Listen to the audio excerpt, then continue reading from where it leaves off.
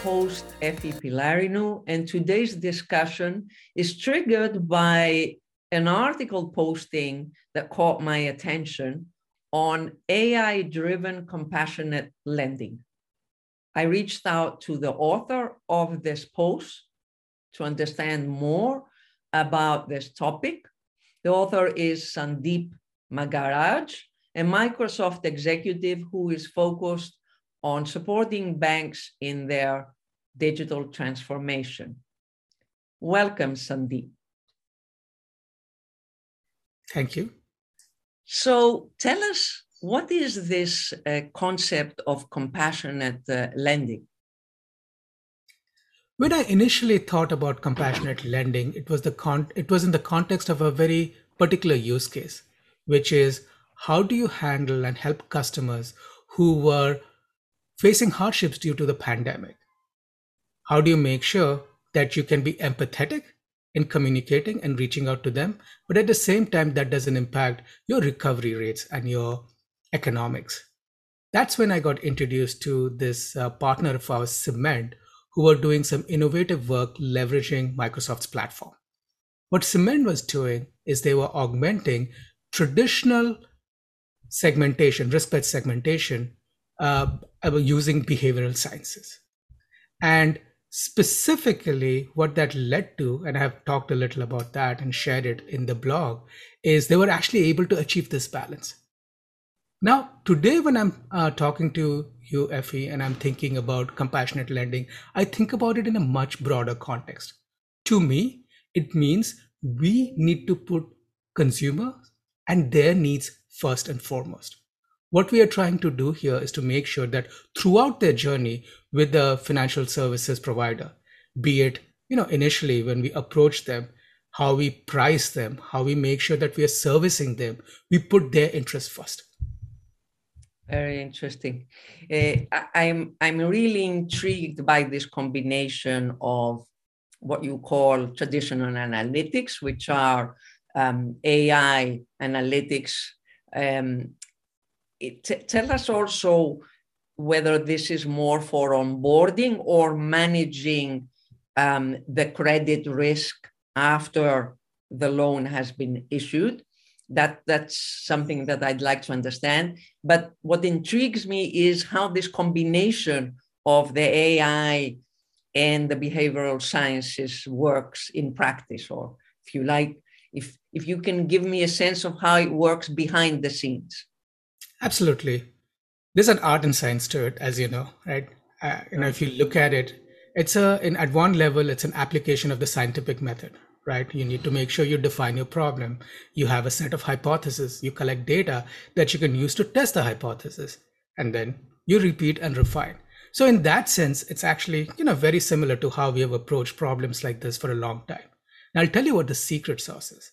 And the secret sauce is the toolkit that is now available to data scientists and practitioners. I remember when I was a graduate student and I was trying to get insights from supermarket scanner data. At that point, that was a lot of data. But we struggled. We didn't have the resources at that point to be able, the compute resources, the storage resources to get meaningful insights out of it. That is no longer the case. Push of a button, you can access those resources and really analyze them and delve into it. The other the other thing that has changed a lot is what kind of data you can analyze.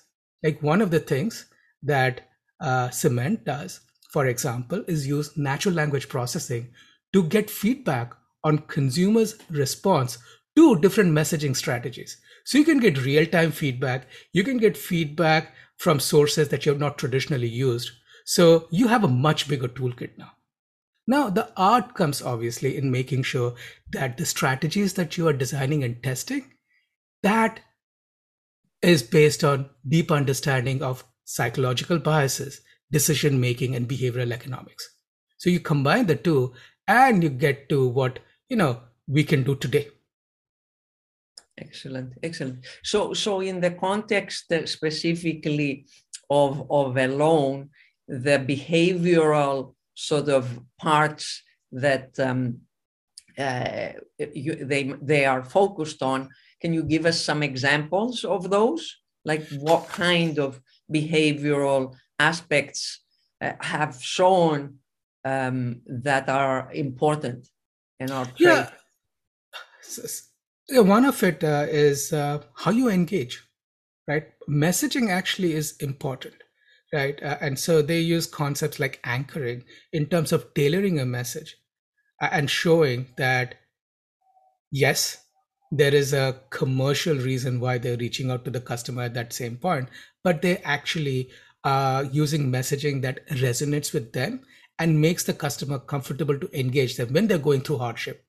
So that's like an example. So a lot had to do with how you approach it, when you approach it, what kind of messaging are you using, and making sure that you're making that connection with that customer. I can imagine that that is extremely important when we have risks of delinquency or late payments and so on. Now, how can I start thinking about this combination of behavioral sciences and AI analytics as beneficial to the provider? You already mentioned some aspects of that, but also how is it beneficial to the end client? Yeah, so let me, Effie, I'll ask you a question. When you went, when you the last time you interacted with a financial services institution, did you face something like this? You had to first authenticate yourself when you went into the mobile or the web app. Then let's say you actually had to have an escalation because there is a, you were trying to fund a loan, you needed some extra information, so you got passed on to a chatbot, and when you got on the chatbot you again had to authenticate yourself. And then maybe it was a more complex transaction and you had to then get transferred to a live agent and you again had to authenticate yourself. Now, I don't know whether you've experienced this personally, but that's 100 times. 100 times. I see that way too often. And think about it. What does it do? It leads to frustration. Yes. It definitely wastes time. And do you think that because the bank or your financial institution is checking your ID 3 times, you think that they are more trustworthy with your data? Not really. So it's not even adding to trust and security, which is one of the reasons why we are doing this. Now, think about an alternate world in which using biometrics and using digital fingerprinting, device fingerprinting, and other resources that are available, that journey can be enabled much easier. Yeah, you have to authenticate yourself once, right? What does it lead to? It leads to a better experience for you. Mm-hmm. Trust in that bank increases, and we know time is money. So guess what? The financial institution, by enabling that journey, is actually saving you time, saving itself time. So that's one thing that they're gaining. And then you are going to be a more loyal customer if they continue to wow you, right? And your satisfaction goes up, which means in the long term, they'll make more money. So this is good for you and definitely good for the financial institution.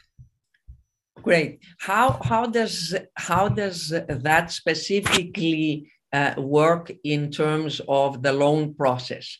Is this behavioral combination and compassionate approach, how does it help in servicing, for example, the loan? So think again, you could have very similar scenarios when it comes to servicing, right? It could be that, let's say that there was a challenge in the timing of a payment and you had to re-engage your bank in this context to try to resolve it. Again, very similar experiences you can see happen to what I just laid out in the prior scenario. You have to call the bank, and guess what? Though they have all this information about you, that you were late in making a payment, why, the fact that you have actually had a long history of paying always on time, they saw that your payment came late because guess what? There was a deposit that cleared a little late. All that information is available to you. But if you have to interact with your institution, they have forgotten it all. And it's not because they have forgotten it all. It's because it's not available to the person you're interacting with. So again, even though the resolution is fairly straightforward. We know what will happen at the end of it. They will make you current. They will forgive the delinquency. The experience is not the same. And the experience leaves you, without that connection that is important for us, right? To build trust. So again, throughout our journey, by smartly using data and technology, we can empower our employees to do better with our customers. What I'm hearing from you, Sandeep, and only through this conversation, I realize it is that you're really talking about relationship building. It goes beyond the simple communication to be clear and compliant and swift and fast and so on. It's about relationship building between the financial services provider, the employee that is delivering, the specific employee that is delivering the service, and the customer. And this is only done through this combination that you're talking about of using natural language processing and aspects of behavioral sciences in this communication of processes like lending, which, are typically longer-term relationships, engagements. A loan, whether it's an auto loan or a home loan or a student loan, is something that is with you for quite a while. And there's many points of interaction that can make the relationship better or worse. So that's the way I understand it. Am I understanding it correctly? Yeah, and in fact, I love the way you honed on to what the key topic here is. The key challenge here is, in an increasingly digital world, we actually are seeking to rebuild the connections we used to have, and putting the human back is very important. And financial institutions have, trust has always been important. So in the back in the old days, we had those Greek columns because that showed trust and stability. In today's age, in which everything is digital, it's rebuilding that connection by smartly using technology. That's going to be the key differentiator. Isn't it amazing, Sandeep, that we are at a point where we're looking for ways or valuing more the relationship building during the transaction rather than the transaction itself. And we are hearing more and more that customers remain loyal, not so much because of the reduced cost or other aspects like maybe you offer more services or products, but it is really going back to the experience as in the relationship. And especially for the stuff that we are talking with loans that are not frequent small interactions, they are long-term relationships, and one can lead to another, right? You do your auto loan. If you have a good experience, then you'll do other loans, consumer loans, for whatever reasons you need those small business loans with the same provider. Yeah, and these are major financial commitments for most of us. And you make that easy. And more importantly, you do the thing that is right for the consumer. You help them along their financial journey and you become their partner through this journey. Right? So you may start off, right, when they were students and they started maybe with a student loan, or they were in college and they got their first credit card. And then they will trust you when it comes to wealth management and estate planning. So to do that, trust is important, and how we are building this trust in an increasingly digital world, because Effie, the other part of it is we're not going back to the way we used to work before the pandemic. More than 95% of all interactions now with financial services firms starts digital, right? I check my balances digitally. Even if I go to a branch, I may actually be using a self-service ATM. So a lot of transactions have now moved on to digital. And so when we are moving beyond digital to interacting in person, interacting over voice, those are massive and very important opportunities to reinforce. But we cannot just depend on that. We need to augment that with the way we interact during this digital journey. Very interesting. Sandeep, before closing, can you share with us other sort of use cases of these analytics, combining the AI and behavioral sciences that are focused again in improving the relationship between the financial services provider and the client? We spoke about loans. Are there other areas? How much time do we have? As much as you want, Sandeep. So we have been talking about the customer experience. Let's look at employee experience, because there are two sides of the same coin. You cannot have one without the other.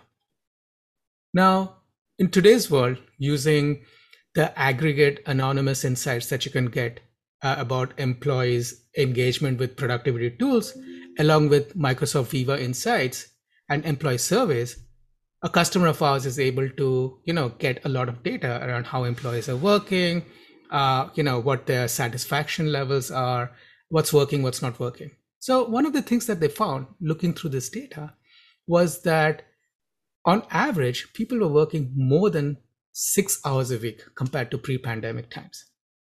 And they also found out that there was an increased risk of burnout. So think about the time we are living in, where making sure that you are the firm of choice for talented employees, qualified employees, is something that every manager is thinking about. So what this firm did is, they armed with the insights that they got from the telemetry and also from surveys, they started coming up with ways in which they could incentivize their employees to balance work and life. So they came up with programs to encourage people to take time off, right? Just focus on things other than work. And then even during the work week, what happens is, using Viva Insights, periodically employees are given suggestions how they can balance meetings with downtime, focus time, and breaks. So with the click of a button, you get an email and you can click a button, and then guess what? It'll schedule breaks during the day for you. So using these strategies, they've already started seeing improvements in employee satisfaction and engagement scores. The reason I like this example, Effie, we don't need a large, huge, multi-year transformation effort. The data we have and the tools we have today, we can affect change today. All we need to do is look at it, analyze it, and then try different ways in which we can fail fast. Very interesting. It's a great example. I love it. The relationship between the employer and the employees, and using these technologies to build a more empathetic, I would call it, rather than compassionate in this case, relationship, and improve both the productivity for the employer and the well-being for the employee. That's a great example. And on that note, Sandeep, I'd like to thank you. This was really a very interesting discussion. I, again, love this combination of the technology, the algorithm, the behavioral sciences. You set the goal of what kind of relationship you want to have, and you deploy it towards that. Thank you again, Sandeep. My pleasure.